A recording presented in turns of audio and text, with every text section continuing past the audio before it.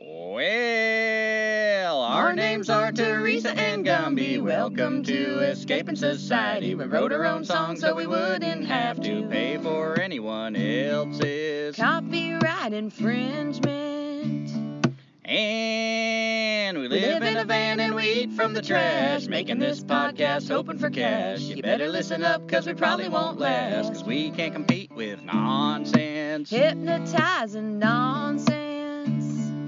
Oh, society sucks and we don't need it. It's killing your kids, so why do you feed it? They'll tell you to stay, but you don't need to heed it. You can give them the finger. There's no time to linger. So, thank you for listening to our song. It's not very good and it went kinda long. Don't care if you like it, cause we'll be gone over that next horizon. Cause we ain't got no address. Itchy butt. Welcome to Escaping Society, Episode 15, Herbalism Unplugged, Part 2. And don't miss out on the first part of this episode, because we name a lot of different plants in a long list, but this episode we're going to talk a little bit more about some of our personal philosophy and some other topics that are associated with herbalism. My name is Teresa. My name's Gumby. And I realized something the other morning as I was having some coffee, and that is that whether or not you are using herbs currently, or you're thinking about it, or you're just kind of interested, maybe you think it's really, woo-woo or fluffy or whatever, but virtually everyone uses plant medicine, whether you realize it or not. I was thinking about that as I had my cup of coffee, which often contains some form of sugar, which also comes from a plant. And I don't smoke, but if you do, there you go, tobacco, that's your plant medicine. And if you're healthy and you don't drink coffee, eat sugar, or smoke, well, I bet you probably have used coconut oil, and that comes from a plant too. Yeah, so we're all already believers in the power of plants. I'm used to people kind of rolling their eyes, when they hear about herbalism, or people that go the other way and just are the true believers and aren't critical enough. But yeah, I think that's really interesting how already in our lives we're surrounded by the power of plants. I like to point out to people, we're about to talk a lot about the medicines that plants provide for us. What can plants do for us, the humans? And, we had these 20 plants in the last podcast that we highlighted and showcased with videos to go with it to help you ID these plants. And I highly encourage everybody to get out there with a field guide and start looking up these plants yourself.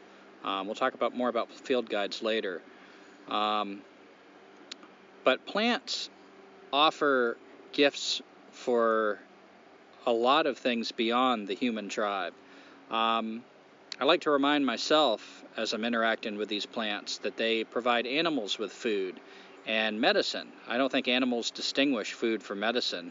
It's just all the same. They eat it and they get the nutritional and medicinal value from these plants. Plants offer the landscape things. Plants are indicators of wetlands, of dry places that are good to camp. So I like to think about all these things plants do that are not for us, because I think it's easy to get caught in that paradigm. You might think you're kind of an alternative person because you're not going with the traditional, and I don't know how modern medicine got considered traditional medicine, but how you're not going with the traditional medicine. You're an herbalist, so you're alternative. You're automatically more open to the earth and Gaia and all this new age stuff. But I don't think that's necessarily true. It's really easy to get caught up in that anthropocentrism of what can plants do for me, and forget that the plants are already doing something. One of the ways that got pointed out to me that really clicked was years ago. Well, I was always taught not to gather plants by a roadside. And the idea behind it was that they were polluted. There was something wrong with these plants. And so you avoided them, which is a good practice, but it was sort of, you looked at these plants as like polluted, as bad in some way. But one herbalist, and I can't remember off the top of my head who said this, but she said, let's not gather these plants. They're already busy doing a job. They're purifying the air. They're cleaning the air that all these cars are emitting. I really appreciated that. I like the idea that we that there is nothing wrong with these plants, but they're already busy. And so that really helped me think about plants differently and be more thankful for these plants on the roadside rather than just kind of write them off as, polluted, tainted. And so that leads us to gathering. One of the reasons why I called this Herbalism Unplugged is I feel like so many things in our culture get co-opted really quickly. They start off as kind of alternative things, as kind of rebellious things against the flow of our culture, this really anthropocentric, dominating, objectifying way that we interact with our world. Herbalism goes way back. Who knows how far back it goes, but plants have been helping us since way before anybody can remember, way before recorded history, of course. And the way we gather these plants is really important. I feel like kind of the plugged-in form of herbalism, as opposed to the Herbalism Unplugged, is these stores. You get these plants that are already prepared, treated. They're just given to you like this plant equals your illness across the board. I call it the magic pill. And I hate plants being treated like that. It's just one more way we suck the life out of this thing, this beautiful, vibrant, diversified, subjective entity out there, this plant that has a gift for us. So I would really encourage you to start gathering your own plants. It doesn't mean that you don't consult an herbalist, but form a relationship with this plant. It's a living thing. I heard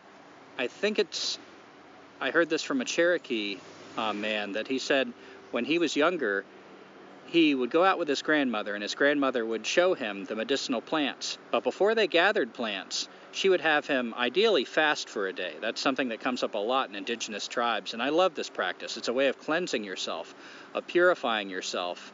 If you've ever gone for a day without food, after the distraction of being hungry, there's this weird level you get into where you kind of feel lighter. You feel more open. Mm-hmm. I also like the sacrifice. Even if you don't get that feeling, you're showing this plant, you're about to give me something. So I'm going to give something in return. I'm going to do without this food. I'm going to put in this effort. It makes it more meaningful. It is a beautiful symbol to go without food. So for a day before this man's grandfather or grandmother would take him out to gather these plants, she'd say, don't eat anything. Drink a lot of water. She was encouraging him to sympathize with these plants, empathize with them, to get into their world. The plants are so tied into the water. So she encouraged him, drink water, feel what the plants are feeling, the nourishment you derive from the water, the sacredness of the water. Water is life. Try to feel that. And for this day before we gather, don't think any bad thoughts about anyone.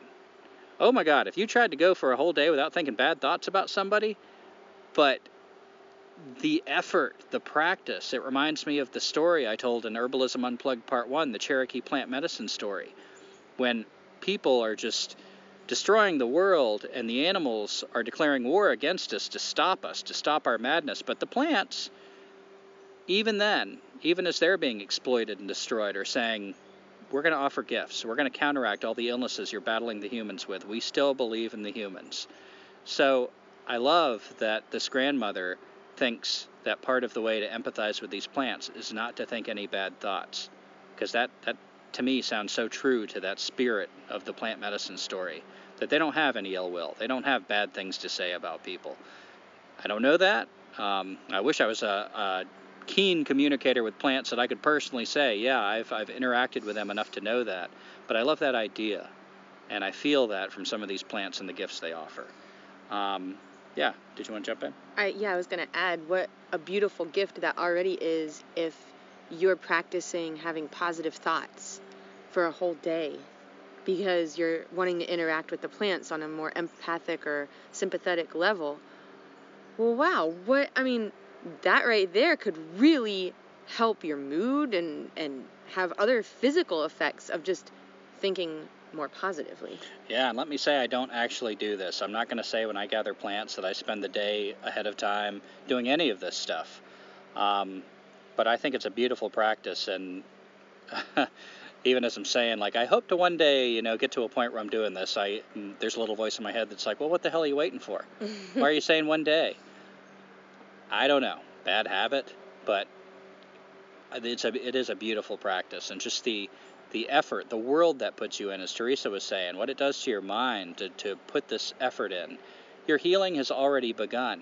It's not about this isolated chemical compound from the freaking plant like the scientists tell us, like, oh, you don't need to interact with the plant. We put it in pill form for your convenience. So the relationship with the plant, I think, is all important, and that's got a lot to do with the gathering. Mm-hmm. And also when you gather, we actually do this, and we have taught it or modeled it when we're teaching summer camps, and we're having the kids either pick some branches or something from a red cedar, or maybe take some plantain so that they can help a bug bite. But asking the plant and talking to the plant and making sure that you're picking it with awareness and not just pulling something from the plant and possibly harming it or killing the plant. Gumby, did you want to talk more about that? Yeah, talking to plants. I mentioned that in one of our YouTube videos.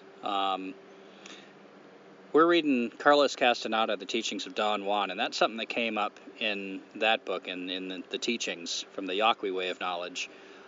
He tells Carlos, talk to the plants, talk to them out loud, not just a symbolic, like, oh, I'm asking in my heart. No, say it out loud.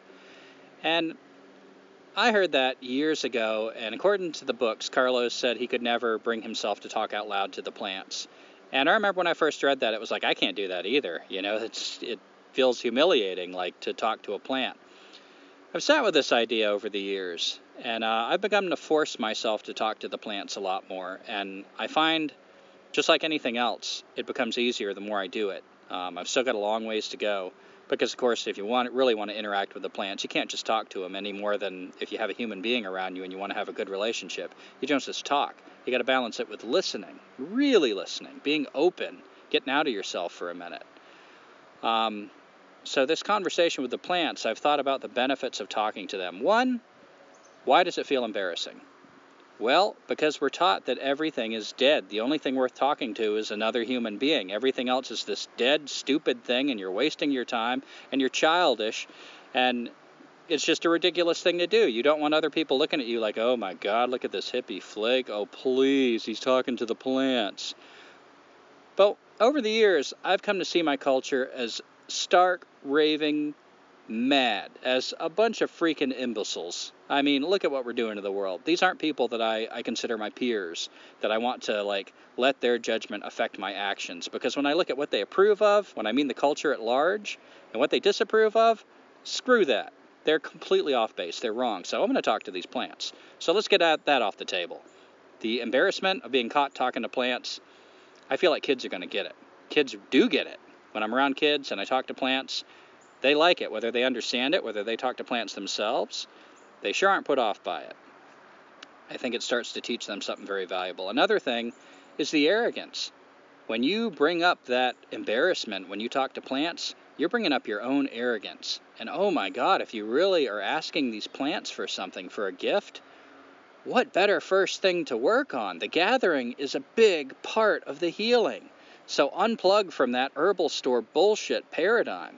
Start forming this relationship. When you go gather, prepare. Maybe you just make a little ceremony in the beginning, like you drink some water. You're not ready for the whole day thing. Maybe you are. I mean, who can't do a whole day of fasting, not eating, drinking water, and trying to think good thoughts? But as close as you can come, and then when you gather, talk to them. Work on that arrogance. When it comes up and you feel embarrassed, keep talking to them. You're asking for something. So whether you believe the plants actually listen to you or not, or whether it makes any damn difference or you're wasting your breath, let's face it, you waste your breath doing a lot more lame crap than that. You waste your breath when you masturbate watching internet porn. You waste your breath when you go to the gym working on your fat ass and then go home and eat a bunch of donuts. I mean, your breath is not so precious to you that you can't waste it talking to plants, especially if it's working on something so important as reminding yourself that these plants have gifts to give, gifts to share, and that you are not better than them. You don't go to somebody and ask for something in a superior way, you don't act like old Massa going out to the slave cabin to ask for some beautiful thing only the slave could make. like it's trash, like they're trash. I mean, that's screwed up. So I don't do that to the plants either.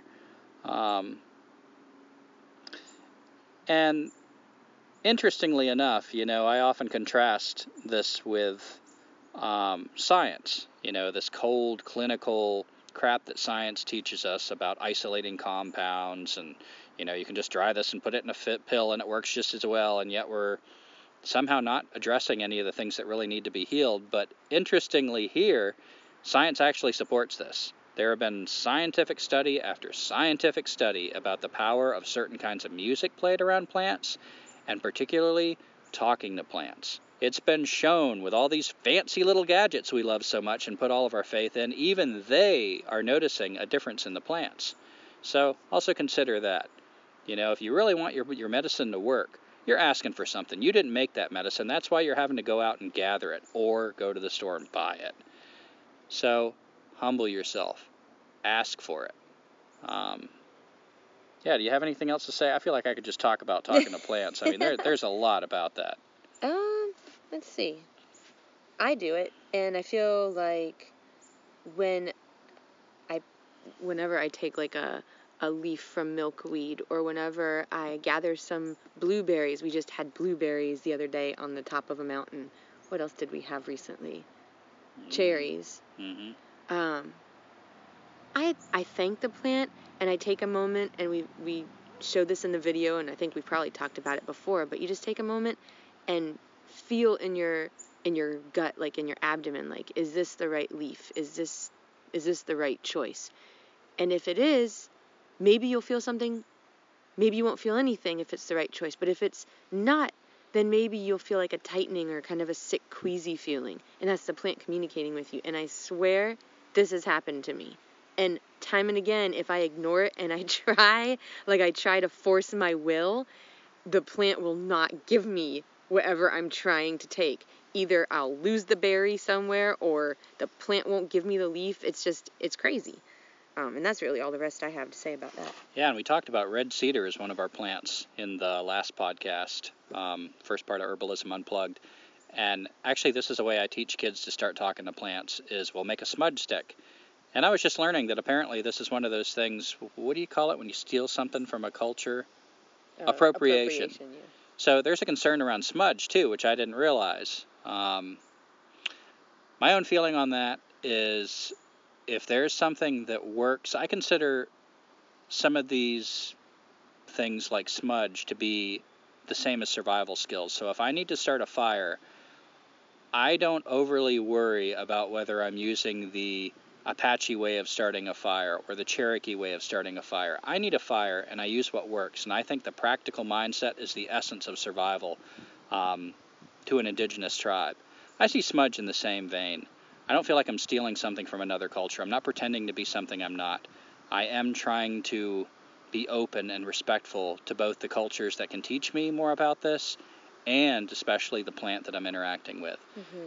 So, with that said about smudge, I encourage kids, when we make a smudge stick, to go to the red cedar tree and ask. And it is beautiful to see, right off the bat, privileged kids, middle class, upper class kids that have never been exposed to an idea of, like, anything having sentience other than a human. Everything is just a natural resource to be used for the human.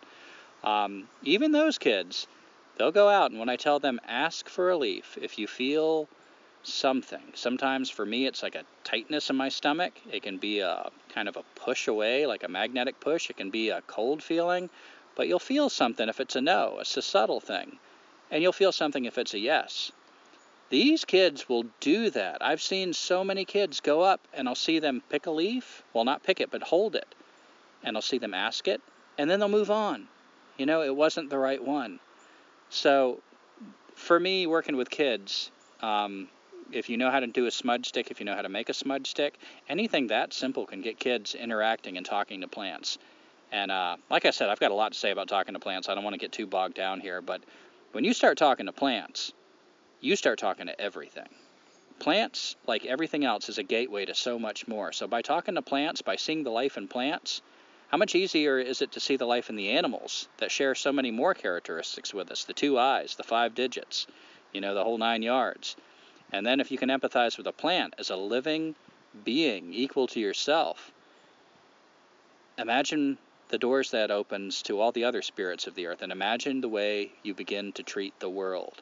So talking to plants, I don't take that lightly. I think that's one of the most important things that I'm going to say in this podcast, is to encourage people to start talking to plants.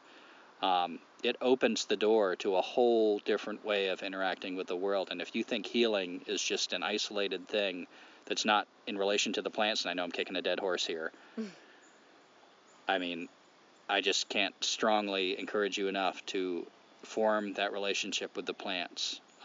If there's somebody that I'm around that doesn't talk English, it doesn't mean I ignore them and treat them like an inanimate object. I try to communicate with them in some way to show them that I respect them. Same could be said with plants. All right, Teresa. Oh, you're going. Oh, okay. So I ain't done here yet. All right. Now, I want to talk about my disillusionment. I used to study with a lot of herbalists about plant medicine, and along the way, I kind of got out of it. And I want to talk a little bit about why.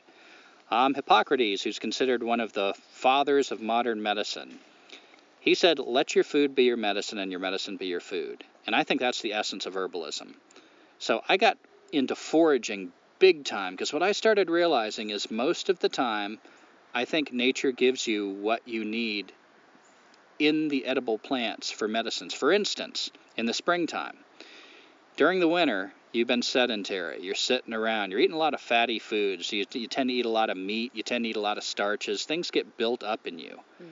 In the spring, almost all the little plants that come up that you want to put in your wild salad, those first tender young green things, are diuretics. They make you piss. They make you sweat. They flush out your body.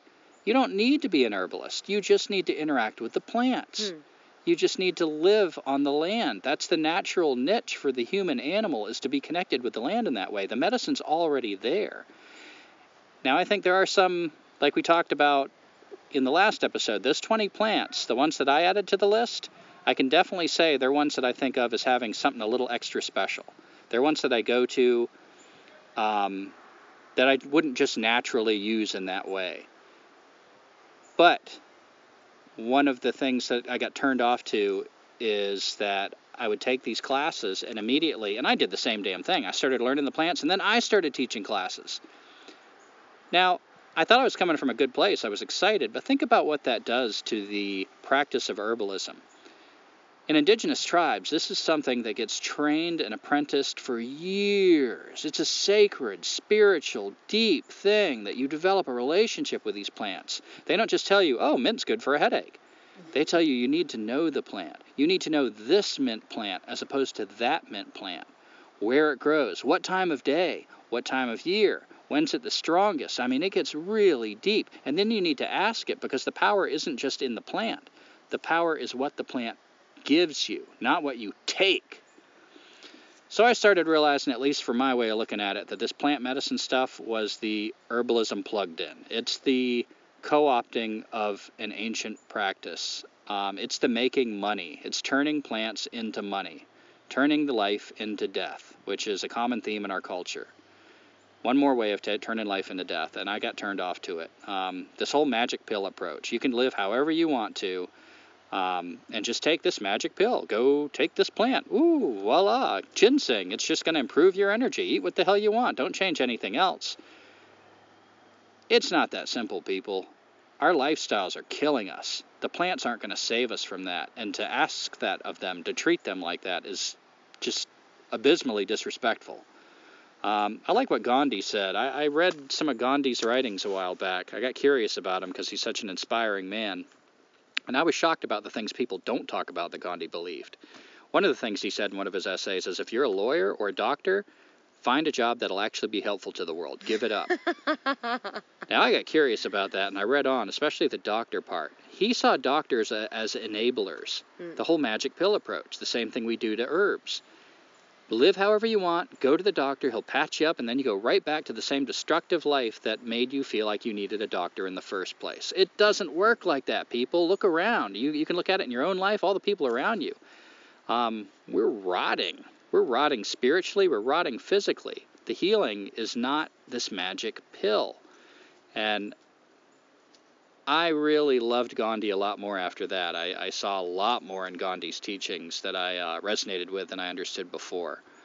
Another thing that was missing from the herbalist classes I took was the animism. There was a respect for plants, definitely. One might even say a reverence. But there was also a feeling of superiority. There was always this kind of like, what can plants do for us?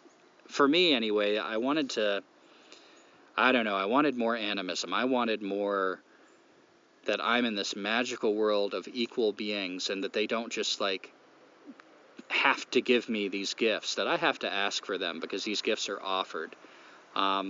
There wasn't enough about my relationship with these plants, and a teacher couldn't teach me that, to be fair. I learned a lot from teachers, so I don't want to beat up my teachers too much about that. That was something I had to go out and learn.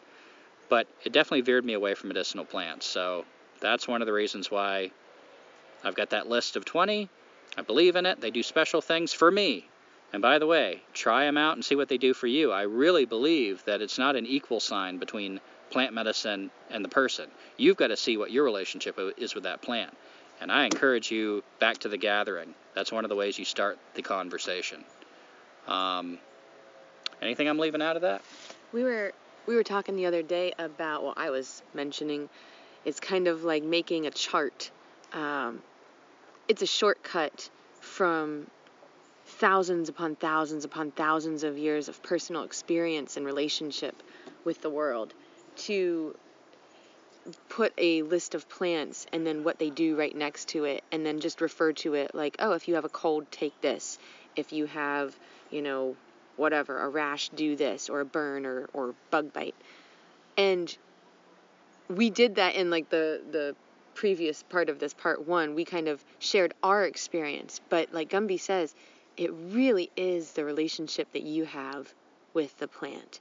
Maybe it doesn't work for you, and maybe that's based on your relationship or lack of with the plant. Yeah, I feel like we risked oversimplification with our introduction to the plants in the last podcast, but that could be a necessary part of it. I mean, that's, I feel like, what kind of fosters your interest, hopefully, and then the relationship can follow as long as you follow a respectful path. Because what got me interested in the plants in the first place, why I formed a relationship with them, was exactly that. Somebody said, oh, this could help you with this. This is edible. And through that, I got to see the plant as an individual. I find that's true with identification, too, a lot of times. Like, somebody might ask me, how do you recognize jewelweed? I can sort of give you some things to look for, but after a while, I'm not looking at those things anymore. I recognize the personality of it. Just like if I first meet, this guy Bob, he's got big Buddy Holly glasses and jet black hair. I might say, oh, I look for the guy with Buddy Holly glasses and jet black hair. But after a while, if I really get to know Bob, I can tell Bob sitting down facing away from me. I can tell him by his posture. Sometimes I can even tell Bob's in the room before I open the door. Bob has a presence, and that's what plants end up representing. Mm-hmm. Yeah, I was actually going to mention that a little bit later, but first, Gumby. And now for something different, Gumby had listed the words hot/cold, wet/dry, and I asked him, what in the world does that mean? Because the only thing that it brought to mind to me was some very general, broad studies, like basic knowledge of Ayurveda, which is an ancient Indian study of food as medicine. Hot and wet brings things to mind for me. So, along with the plant personality, just like what Gumby was talking about, like the presence of the plant, there's also like qualities and characteristics of plants, and I'll let Gumby go into more detail on that, but thinking about how that plant is, like, is it a plant that is hot? Is it a plant that is wet? Gumby? Well, I hope I get her name right. Betsy Bancroft. She's an herbalist I met in Tom Brown's Tracking Nature and Wilderness Survival School, and then I was lucky enough to take a class with her in the North Carolina mountains. And she introduced me to this. Teresa tells me the same thing's taught in Ayurveda, yeah. Ayurveda teachings. Mm-hmm. But the hot, cold, wet, dry thing. So if you have an illness, ask yourself, does it feel more hot or cold? I'm trying to think of a good example of a cold illness. Well, you could have a cold, and you could also have a hot cold. you can also have a dry cold or a wet cold, depending on just maybe the season. Like in the summertime, you might have a hot cold, Mm-hmm. and it's disgusting. Yeah, and a cough is a good example. Like you cough, a lot of us have experienced the difference between a dry cough that you just hack and hack and hack, nothing comes up, your throat gets really sore, dry, you can barely talk, and a wet cough where you're coughing up phlegm, it's like spit's going everywhere, your nose is running. And, ask yourself if it's, say, a hot cough, is it dry or, well, I was saying dry or wet, right? Mm-hmm. Hot or cold. So, I find often when a cold's coming on, I'll feel more hot. When it's on its way out, my nose will be running, it'll feel more cold. My body feels colder. Consider the plant. So even if you don't know much about the plant, obviously you want to rule out the poisonous plants. Get to know poison hemlock and water hemlock. Before you go gathering plants or using any plants, make sure you know these two. Poison hemlock, water hemlock. These are the two that will absolutely kill you if you get them wrong. Everything else, you get it wrong, you will probably survive. You might have a horrible time of it. But those two, definitely know those two before you start experimenting with plants. Damn, what was I talking about? You were talking about like a cough, whether it's a wet, phlegmy Yeah. cough or dry. So, like chickweed, for instance, that's not something I consider a medicinal plant, but I consider it very wet and cooling, wet cold. So if I have a hot, dry cough, I might just start eating some chickweed and see what happens. That's an example of how you could use that. Mint, another cool, I consider it a wet plant. But yeah, when you just start thinking in terms of this thing, see if it helps you. It's a little bit of a guide to go with your knowledge of plants. I find things like that help me sort of think of the broad strokes of herbalism more than having to know every species, which of course you eventually want to know. And then, as I'm saying, even beyond the species, the individuals. But yeah, let that be a guide. See how that works for you. At least consider that. Yeah, it's just another level of getting to know the plant. And you could study one plant your whole life, and you'd probably learn so much from that one plant. And this is just another level of getting to know the plant, taking a nibble of it, even nibble and spit it out if you need to. But it's like if you go to like a wine tasting or something, feel what it does, like feel the nuances of the plant, and within that there could be a secret medicine. Yeah, another thing that's kind of fun to consider is the doctrine of signatures. Some people believe that a plant will look like what it treats. Plants that are good for blood will tend to like be red or purple or in some way remind you of blood. A plant that's good for your mind might somehow resemble like cauliflower, Like a walnut looks like a brain, and it's supposedly good for your brain or something. Yeah, like can you think of anything else right off the top of your head that would be an example of the doctrine of signatures? I think, and again, this is off the top of my head, I think something like kidney beans are good for your kidneys in some way. They're like a diuretic. Yeah, again, so this isn't something I actually use. I don't put a lot of credit in, but it is kind of a fun way to just like start looking at the plants. I feel like it helps you, again, form the relationship, which is the important thing. Just by looking at it, just by considering it, taking the time to look and playfully, let your imagination go over this plant. Consider and ask it, are you good for that? See what it feels like. And then, before you go experimenting with it, confirm it. Look it up in your field guide. See if it seems like something that's safe to try. And then, within that, see if it has something for you. So yeah, the doctrine of signatures. And oh, you're going to talk about taxonomy? I was basically just going to introduce it because my experience is I learn better when I interact with the plant in person. And maybe I could have the field guide with me, and we'll get to field guides in just a minute.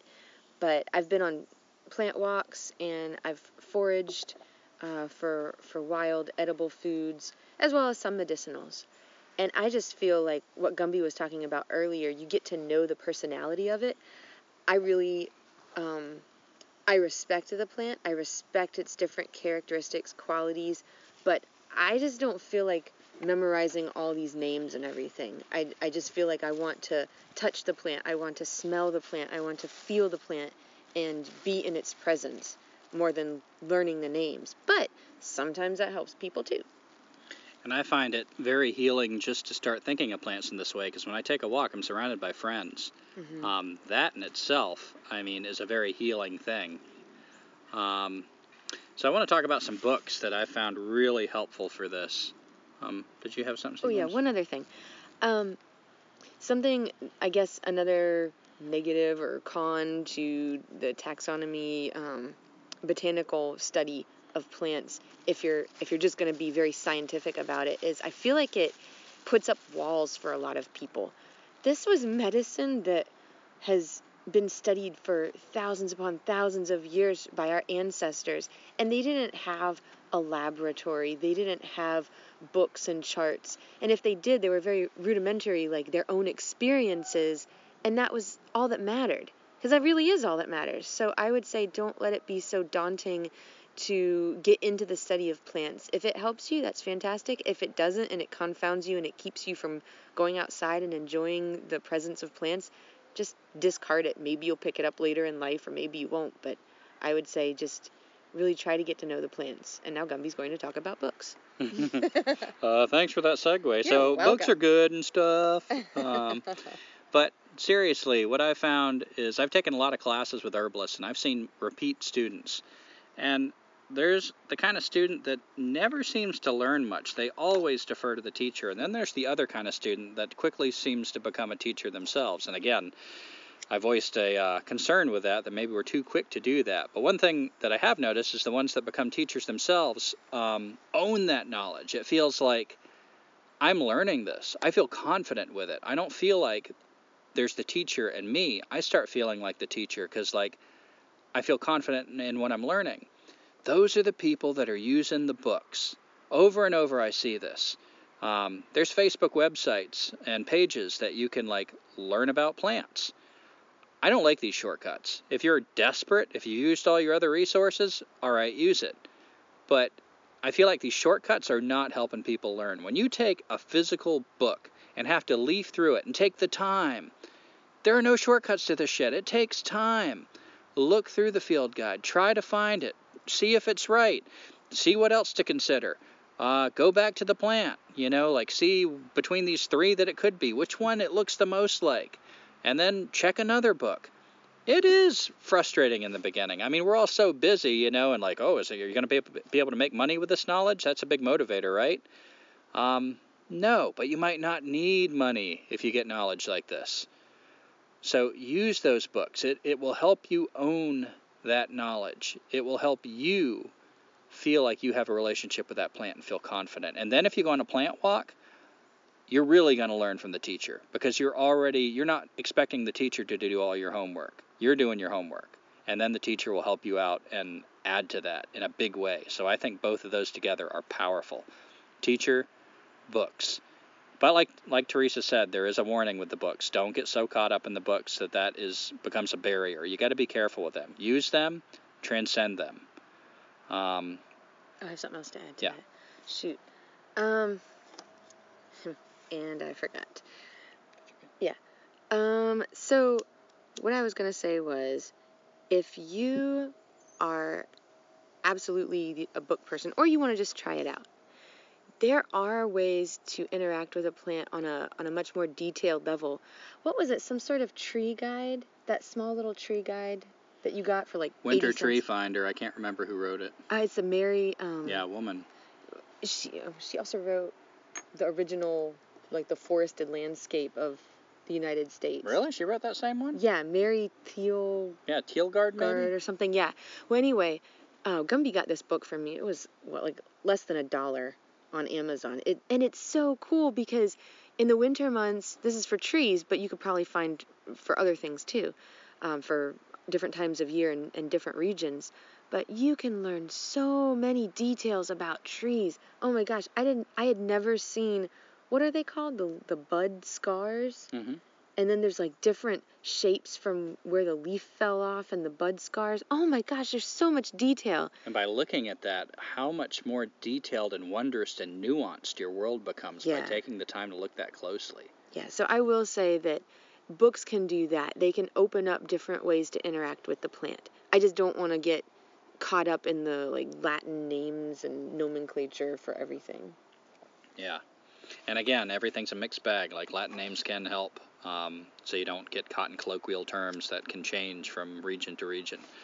So here's some books. I think I got 4 here that I wanted to talk about.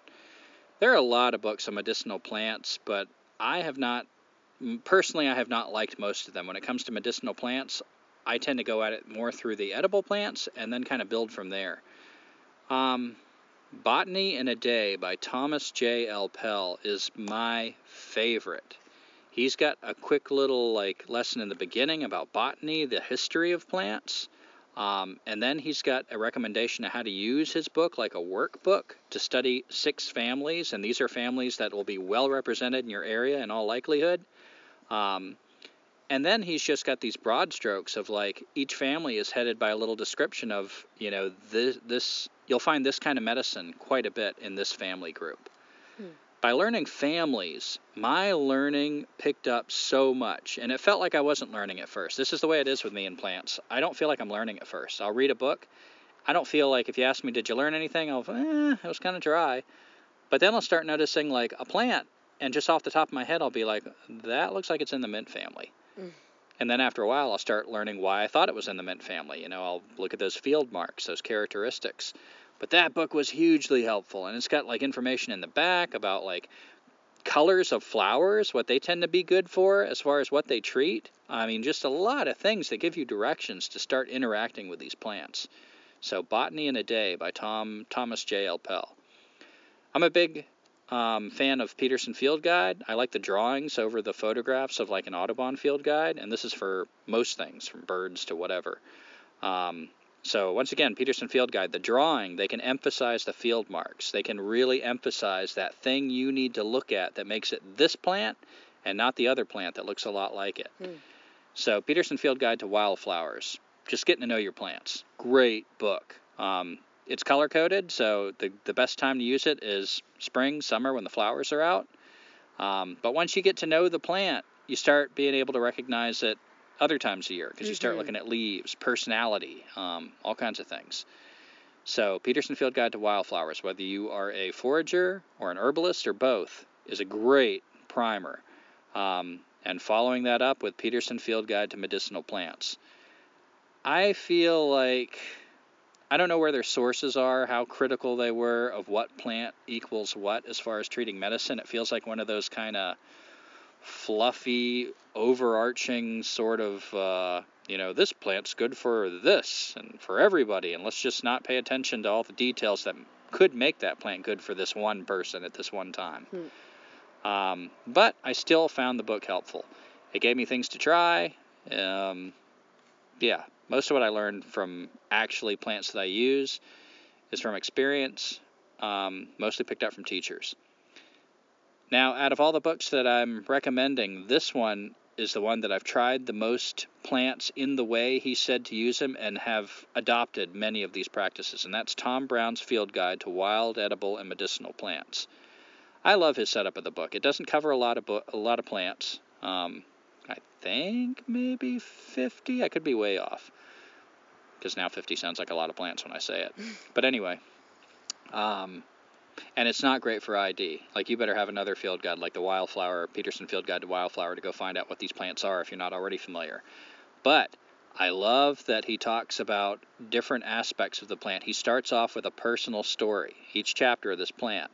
So how he met the plant, and there's reverence in this story. He was taught mostly by an Apache elder, sometimes by another elder in his community. I remember Dandelion was taught from someone else.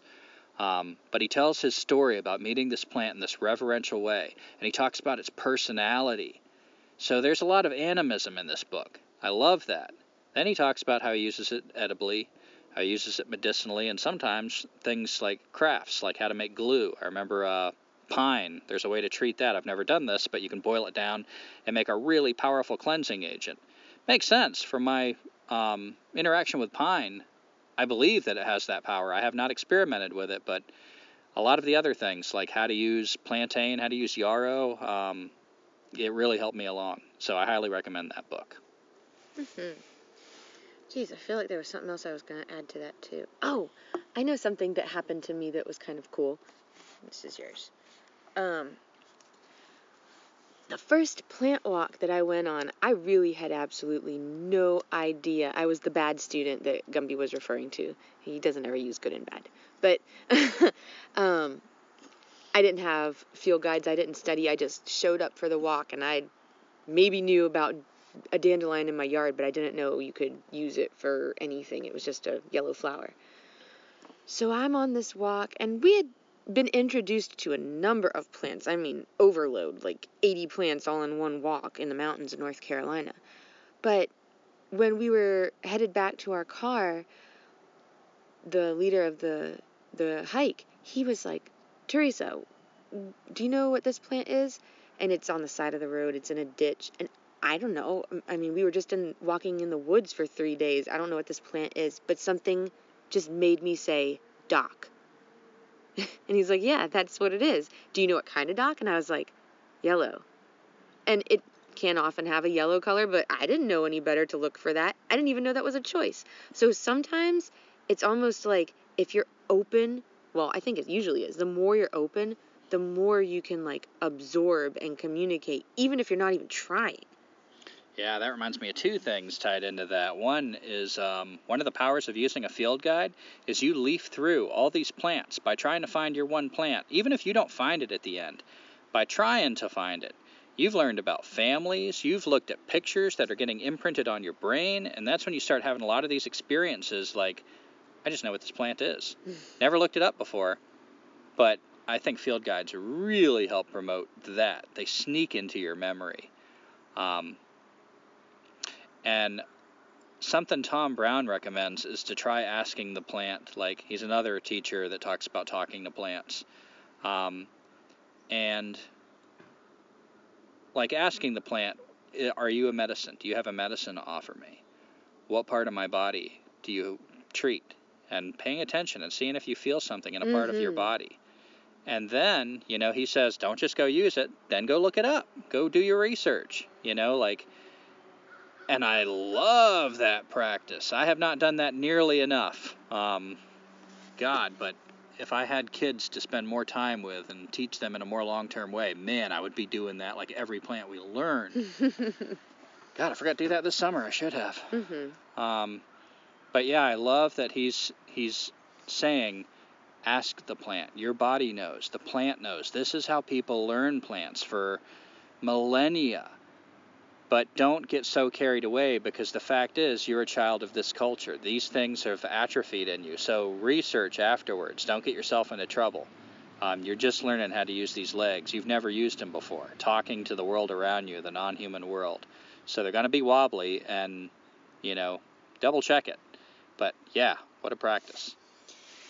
So now, again, segue. In the first part of Herbalism Unplugged, we had a list of plants, and that list could have very easily been doubled or even tripled with my brushes with other experiences using plant medicine. But I feel like, so we'll get a little bit more into talking about tinctures and all that probably in just a minute, but I've used tinctures before of plants that weren't on the list from last episode, and I'll be honest with you, I think the only thing I felt was a little bit of a buzz from the high alcohol content of the tincture.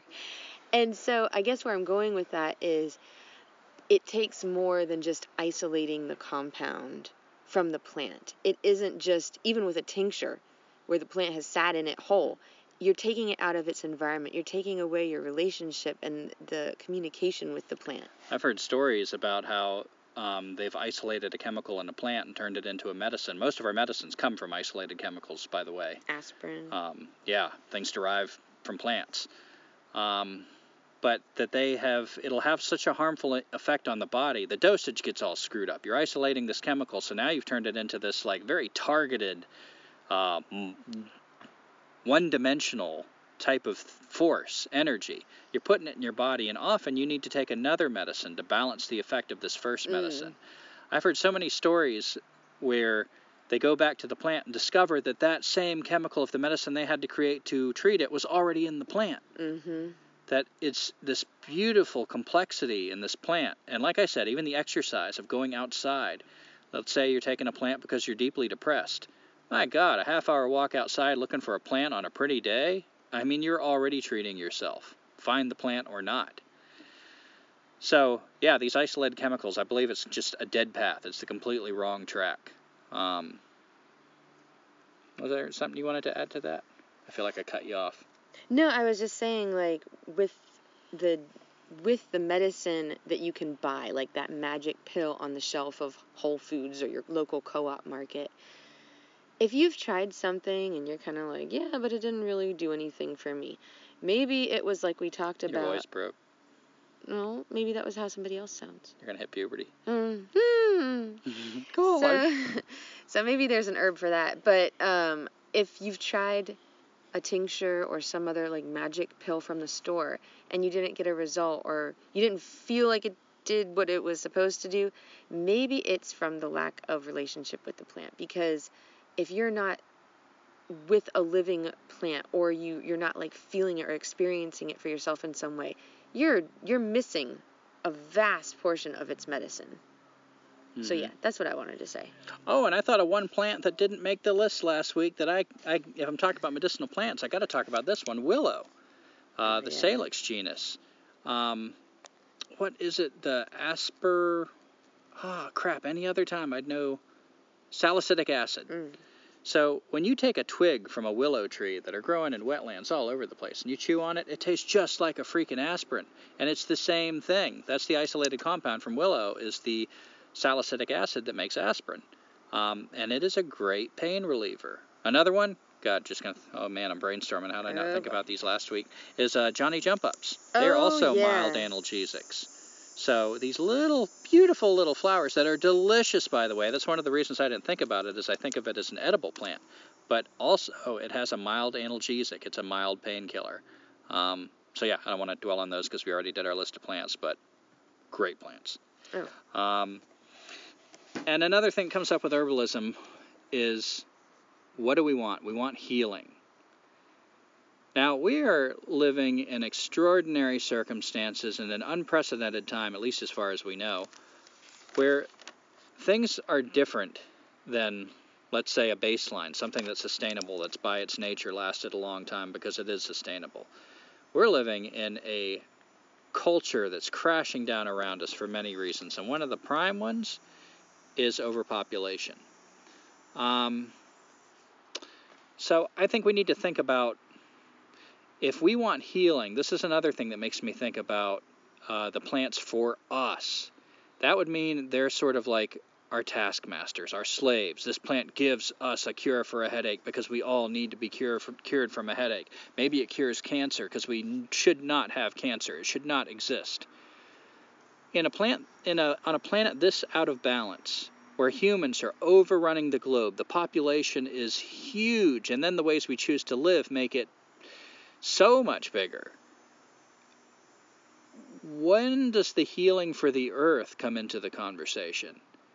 For instance, if we got a cure for cancer, and I have a hard time talking with this about people because we've all known people that have cancer. We want them to be cured. Talking about this with people. Huh? You said it backwards, I think. It's okay. Go ahead. No, talking about this with people. I have a hard time talking about this with people because, like, if I talk about cancer might serve a purpose, it's a hard thing to hear. My dad died of cancer. So just to think like, oh, people need to die, that's so callous, that's so cold-hearted. I personally believe there's a bigger picture, and it's not cold-hearted. It's nature. It's the ecosystem. The fire burns through everything. I don't think humans alone have value. And when I start thinking like that, I wonder when the healing for the plants and the animals, the rest of the earth, comes into play. So I'm careful about how I ask plants now. If I want a cure for a headache, and I think I know a plant that'll help, I'll ask it. But I wonder when we need to start thinking about a bigger healing that might not involve all of us being cured from all the illnesses that we suffer. Maybe the illnesses sometimes are the cure.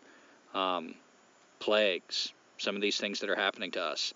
Look what happens every time we beat an illness, that we come up with an antidote. Another one takes its place. Is that accidental? If you believe in God, would he just be that redundant for no reason? If you believe in nature, why would that keep happening? There's a niche that obviously is trying to be filled there, and that niche helps control our population. That type of thing wouldn't happen in nature. It would be balanced. Yeah, it wouldn't get this big.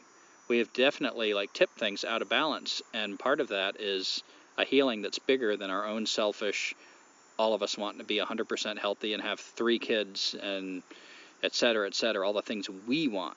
There's a bigger picture, and everything else has to obey those laws, and I think in the long run we have to obey them too, because we're seeing what happens when we veer away from those laws as far as we have. Things get way out of balance and nobody benefits, especially us, or including us. Something that maybe should have been put when we were talking about isolating chemicals, but there can be different dosages of this herbal whatever medicine and the experience with the plant. So would you want to talk about poison versus being medicine?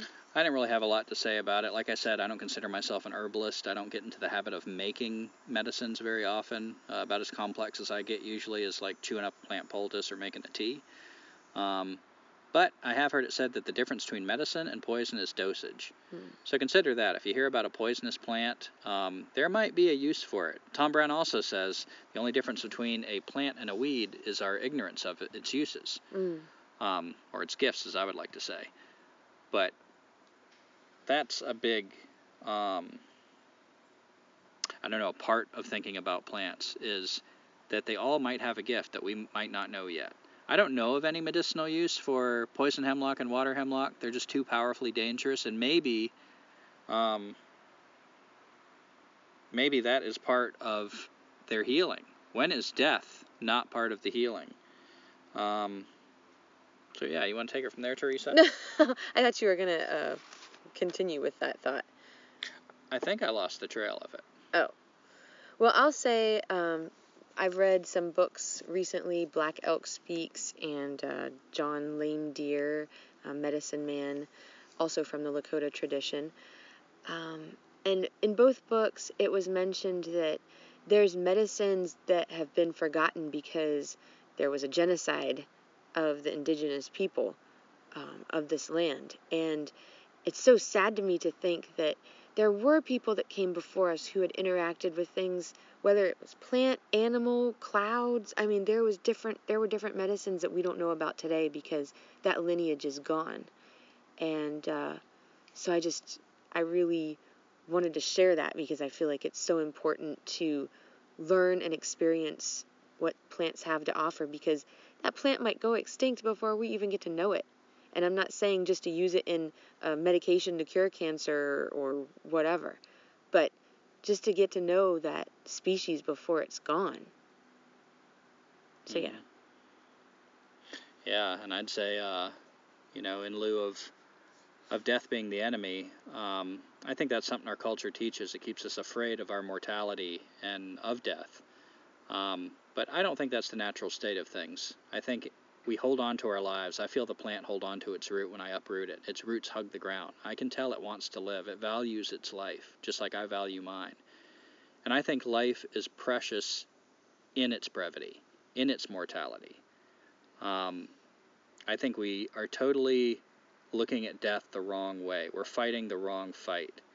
The fight is not for there to be more of us who live longer. The fight is to make the quality of our lives better, to focus on life. When we clutch at life like a possession, we've objectified every damn thing on the earth, including life itself, the whole way we hold and live our lives. We've turned it into a thing that the longer we can keep it safe and the longer we can make it last, the better it must be. And it's not true. So that's another thing I consider with the big picture of plant medicine and medicines in general, is death I see as a transition, and there's just too much of this beautiful biomass that's in human form right now. Part of the giving back, I think, is that biomass. There's a finite amount of biomass on the earth. So Quinn talks about this. When people start growing food just for people, what does it turn into? It turns into human people. It goes into human biomass. We're converting all the diverse biomass of our planet into human biomass. We're killing the diversity just by being a huge population. That kind of blew my mind when I first thought about that. So, another thing to consider about what do we mean by medicine. Mm-hmm. And I know I'm jumping around here, Teresa. Was that pretty much where we're kind of winding up generally? Yeah, pretty much winding up. I was going to share a story, but I think I'll just pass on that and wrap it up. Yeah, and I just wanted to say that we just made it into Maine today. We've been heading through New England, and it's been like a lot of ups and downs, and like great things about like these New England states, and then other things that we miss about being down south. But yeah, one of the things I'm liking is apparently there's this god-awful circle of fire, they're calling it, down south in Texas. Like, what they call it, searing heat. Yeah. So I am very thankful to be in Maine, where we're pretty much on the beach, or were earlier, at 82 degrees. And the ocean was so freaking cold that it burned my skin, but it was delicious. So I'm feeling very thankful for that. Mm-hmm. Yes. And I'm thankful that this podcast is just at an hour. So, if you haven't already, check out our website, escapingsociety.weebly.com. It has some of our latest YouTube videos, which I'm hoping to get more of the plants that we mentioned, to get videos up there. It also has our blog and a contact form where you can send us any questions you have or comments. And I think that's it. Yeah. Well, we'll see you next week. Thanks.